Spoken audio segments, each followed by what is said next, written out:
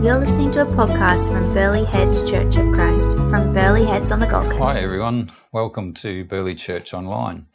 If you don't know me, my name's John. I'm one of the elders at Burleigh Church, and thank you for joining us today. We're continuing our series on health and hope. If you haven't seen some of the other talks, I'd encourage you to go and have a look at them. There's some fantastic talks. Steve did a great interview with a psychologist. Steve and Maren discussed some incredibly important truths around who God is and who we are. And Steve recently also encouraged us to deliberately set up some practices or rhythms in life and talked about some key principles of discipleship. So a lot of great stuff to go and listen to. Before we go any further, I thought I'd give a bit of my background. I've been a doctor for 29 years. It's one of those things when you stop and think about it, you wish you hadn't, because it makes me feel a bit old. But anyway, I've been a doctor for 29 years. But I've also had two major operations for cancer. I've had some blocked kidney stones, so my female patients tell me that I've got some understanding of the pain of childbirth. I've had a few fractures and stitches, etc.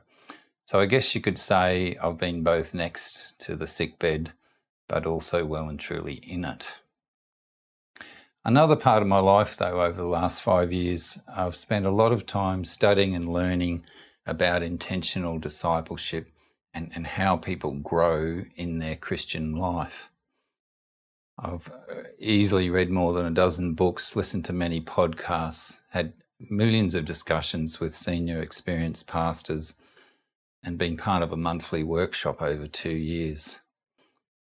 Before I go any further, I'll just acknowledge some of the authors of Dallas Willard, John Mark Comer, David Mathis, N.T. Wright, and Henry Cloud and John Townsend. They will contribute to some of this material that I'll talk about. So today, I sort of want to put these two life experiences together. I'd like to look back over one of my serious health experiences, but with the lenses, with the glasses of discipleship on. And I'd like to do that with a view to seeing whether this discipleship growth stuff really makes any difference. We're sort of going to put the blowtorch of a major health problem onto the principles of discipleship and growth and see whether it stands up. Because we're talking about real people. People going through a health situation are in a very vulnerable time of life. So if I'm going through it or I'm alongside someone else going through it, I want to know that this stuff is really valuable. I want to know, is it really valuable or is it just religious hot air, some empty tick boxes to tick? So that's where we're heading today. So to set the scene, I'll just summarise 5 years of discipleship learning in 5 minutes. Now, this will go to air on Sunday the 25th of October, so that's 2 months to Christmas. So I think that gives me official permission to use a Christmas analogy. And it's too bad if it doesn't, I'm going to do it anyway. One of the classic pictures that comes to mind when I think of Christmas is a decorated Christmas tree with lots of beautiful presents around it. You may be able to see a couple of pictures in the background there. So I'd like to bring an analogy with that. Instead of the Christmas tree in the middle, I'd like you to picture Jesus standing there. And surely Jesus is our greatest gift. I'd like you to picture him holding out 3 beautiful presents. These presents are the words of truth from his mouth, his listening ear, and his ministering body. Let's look at each of those in turn in Scripture. First of all, the words from Jesus' mouth. John 6:63 says, "The Spirit gives life, the flesh counts for nothing. These words I have spoken to you," this is Jesus speaking, "these words I have spoken to you, they are full of spirit and life." So Jesus' words and truths, they're a stream of life-giving spirit. That's a fantastic gift. The second gift is Jesus' listening ear, and Scripture has encouragements and commands about this. Psalm 10 verse 17, "O Lord, you hear the desire of the afflicted, you encourage them and you listen to their cry." Philippians 4 verse 6, "In every situation by prayer and petition with thanksgiving, present your requests to God." This scripture shows us that God is waiting and wanting us to come to him. So that's an astonishing privilege that we can come into his presence and he will listen to our prayers. So that's another great gift. The third gift is Jesus' ministering body. John 7:37-38. Jesus stood and said in a loud voice, "Let anyone who is thirsty come to me and drink. Whoever believes in me, as Scripture has said, rivers of living water shall flow from within them." So Jesus is giving a picture of the Holy Spirit, and as we allow Jesus into our life, he fills us with himself as the Spirit. But then amazingly, that Spirit then ministers out of us to others. Steve talked about Ephesians 10:24-25 last week. And let us consider how we may spur one another on towards love and good deeds, not giving up meeting together, as some are in the habit of doing, but encouraging one another all the more as you see the day approaching. There's many other verses in Scripture, the one another's of Scripture. Scripture's clear that as believers we have the indwelling Spirit of God, and God often chooses to minister through his people, through his body. Another incredible gift. So we've got these three life-giving gifts: the words of Jesus, his listening ear, and his ministering body. The thing with gifts is, though, you can have the best gift in the world at the foot of the Christmas tree, but you won't benefit much unless you go over and open it up, unwrap it, open it. James 4:2 says that you do not have before you do not ask God. Now that's not a meaning there's a guarantee you get whatever you ask for, but it does highlight this principle that sometimes we don't ask for things, we miss out. So there's this importance of opening up some of these gifts. And that's where these practices, there's different terms, there's practices, spiritual disciplines. I like grace rhythms in life. These practices provide a means to open up these great gifts, a way to access and receive them. And if you think about it, there's something really relational about that. If you think back to your childhood, standing there next to mum or dad or in their lap, opening up the present together, it's all very relational and interactive. So just a couple examples. Regular Bible reading or study or Bible study. That's a grace rhythm that unwraps the gift of God's words of truth. Another way to open that could be listening to a biblical teaching podcast. And what about regularly attending a large gathering or church service? That opens up, if there's biblical teaching, it opens up the gift of God's word, but it also opens up the gift of God's ministering body. And you receive encouragement from the fellowship, corporate worship, and prayer together. So that's a couple of examples, and I'm pretty sure you're getting the picture now. So that was 5 years of discipleship in 5 minutes. 3 great gifts: the words of truth from Jesus, his listening ear, and his ministering body. And these practices or grace rhythms help us to open up these gifts and to receive them. So with that in mind, I'll go on to one of my stories. So I was 39 years old. My youngest daughter of our 3 daughters was 2 years old. I got a phone call then I'll never forget. It was from my urologist with the results of my prostate biopsy confirming that it was cancer. So this was significant for me on many levels. One of the questions that immediately was in my mind was, am I going to see my kids grow up? I'd also watched my father pass away from prostate cancer, so that was well and truly in my mind. And there was a lot of questions about what the future would hold. So in this situation, did any of these discipleship practices or grace rhythms help? Well, let's look at the gift of Jesus' ministering body first. I wasn't a perfect disciple by any means, but we were part of a small table, a home group, and had been for about 3 years. This was a wonderful source of support and encouragement for Miriam and myself through this time, whether it was through prayer, through just being a listening friend, just someone being there, a card with a nice scripture.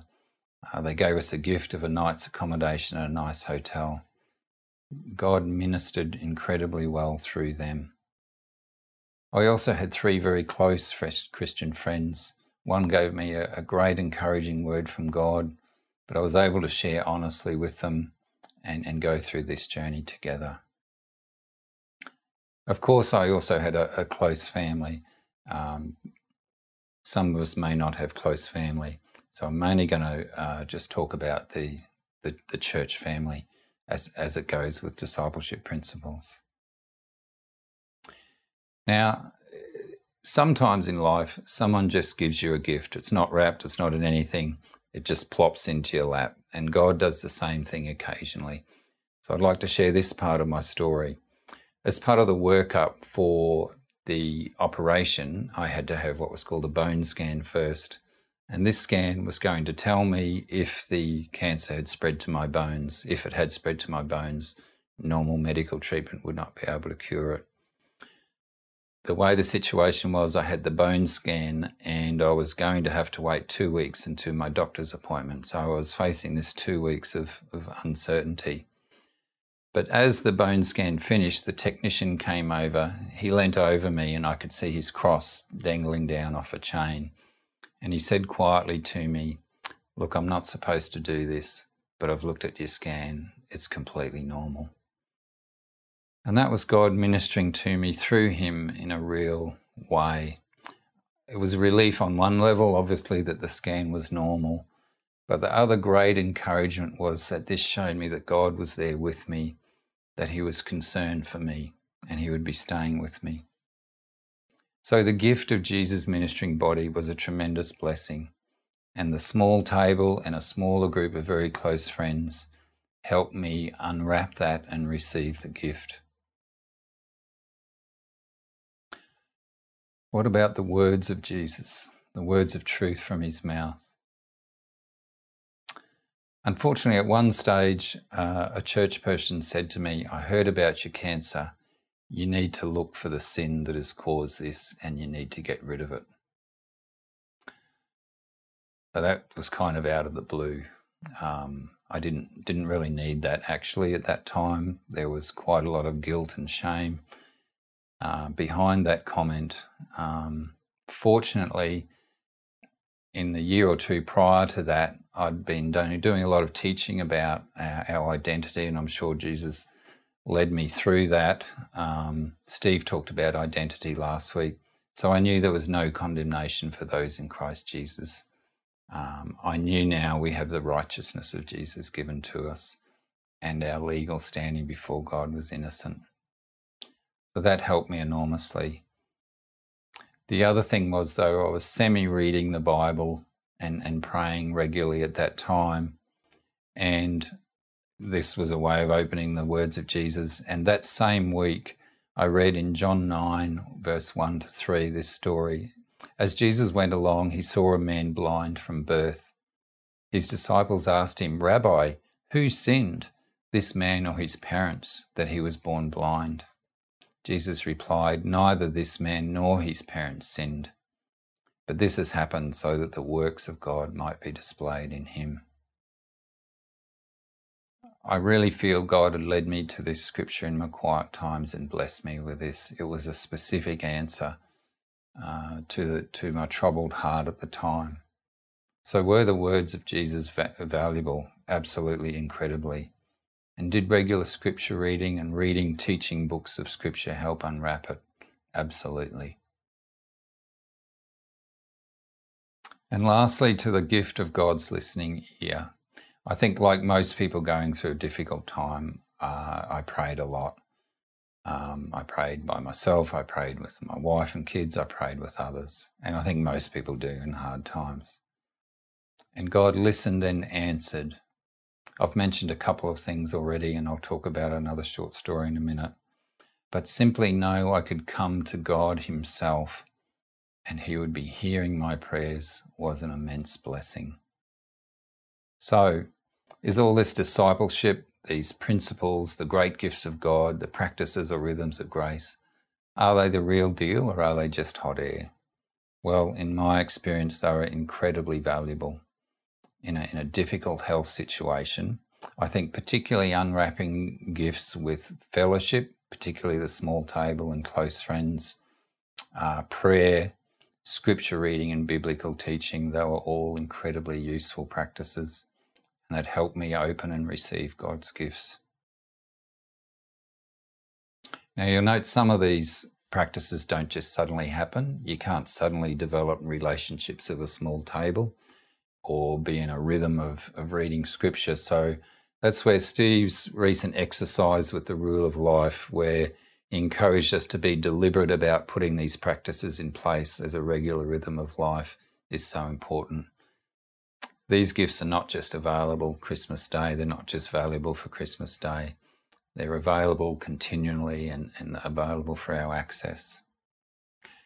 Thinking back over that time, what would I have done more of? Well, knowing what I do now, I would have spent more time doing the practice of lament, the full practice of pouring out our hearts to God, and then remembering the good things He's done in our life and through Jesus, and then bringing our requests to Him. And I think silence and solitude, just resting in God's presence, would be valuable. In terms of if you're getting alongside someone going through a health problem, I would say the best help I found was from gentle encouragers, gentle supporters, gently coming alongside, offering help, small practical gifts, and just listening ears and a prayer friend, things like that, gentle support work really well. So the fact that these practices, these rhythms of life work well shouldn't probably really surprise us, because Jesus had these practices or rhythms of life continually. He was continually opening up the presence of the Father. As a young Jewish boy, he would have done much scripture reading and had a lot of scripture teaching, and he was able to use that scripture when he went toe-to-toe with Satan in the desert. He also regularly retreated for silence and solitude and prayer, unwrapping those gifts of God's listening ear and listening for His word. He also lived a simple, uncluttered life, which allowed room for him to do these things. He had a small table with the disciples. He went to larger gatherings at synagogues. In the night in Gethsemane, when he was facing his enormous challenge of the cross, he engaged with his small group, he engaged with his intimate friends, and then prayed intensely with God. So by doing these things and connecting to God continually, he was able to live a life that faithfully brought glory to God through sacrificially loving and serving others. And I think in the end that living out these practices, connecting to God and His gifts, yes, it does help us through hard times, but more importantly, it enables us to be more faithful witnesses, revealing in some way His glory to those around us, to a world that really needs it. 2 Peter 3:18 says, "Grow in the grace and knowledge of our Lord and Saviour Jesus Christ. To Him be the glory, both now and forever." So in the end, growing and maturing in our relationship with God is about bringing glory to Him, bringing His kingdom into this world. Now, I mentioned before, sometimes God just hands you a present. And so last part of my story to finish off. A week before my operation, we went with one of the families in the home group to a resort on Fraser Island. And we'd been out one afternoon swimming in the beautiful freshwater lakes there. We came back and we were milling around the foyer of the resort. I was in some wet board shorts and some sandy shoes. And I started to see some guys in tuxedos and some ladies in evening gowns. And it ended up about 30 or 40 gathered in front of us. Here we are sitting with our kids in wet shorts. And it turned out they were a Harvard University choir, and they were using the resort as a rehearsal base before their tour of Australia. And they were doing a full dress rehearsal there and then. The conductor spoke to everyone who just happened to be around, and he said their first song was written by somebody, and he said that the purpose of the writer of this song was to convey the glories of heaven that await us with God. And they proceeded to sing one of the most beautiful songs I've ever heard. And as I was sitting there sort of drinking this in, I thought to myself, would God have arranged all this just to encourage me? Now, I'm sure he didn't. I'm sure there are many people blessed by that. But would he have done it just for me? And the answer was yes. And it really hit me. We have a wonderful, loving God who wants to come along and be with us and minister to us. Our God is magnificent. As Maren taught 2 weeks ago, he cares, he is good, and he is able. In the end, our hope is not in this world. Things of the world will fade, including our current bodies. I was never given a guarantee by God that all my health problems would be solved. But he did overwhelmingly reassure me of his loving presence, both now in this body, but forevermore at his side. So as we close, let's just unwrap a bit more of the gift of Scripture. 1 Peter 1 verses 3 and 4 and 13. Praise be to the God and Father of our Lord Jesus Christ. In his great mercy, he has given us new birth into a living hope through the resurrection of Jesus Christ from the dead, and into an inheritance that can never perish, spoil, or fade. This inheritance is kept in heaven for you. Set your hope on the grace to be brought to you when Jesus Christ is revealed at his coming. I hope that encourages you as much as it encourages me. Before we finish, I'll just pray. Father, we thank you that you are a loving and gracious and merciful and giving God. Thank you, through Jesus, you've brought us into an intimate and close and loving relationship with you. Father, we pray for those around us who are going through difficult health circumstances or other life problems. Lord, minister to them, bless them. Show us how we can be your ministering body each day to those around us in our networks and our neighbourhoods. All for your glory. In Jesus' name, amen. So again, thank you for being part of Burleigh Church Online. Hopefully it won't be too long before we can all get back together, maybe before Christmas. Until then, thanks for joining us today. Have a good week. Thanks.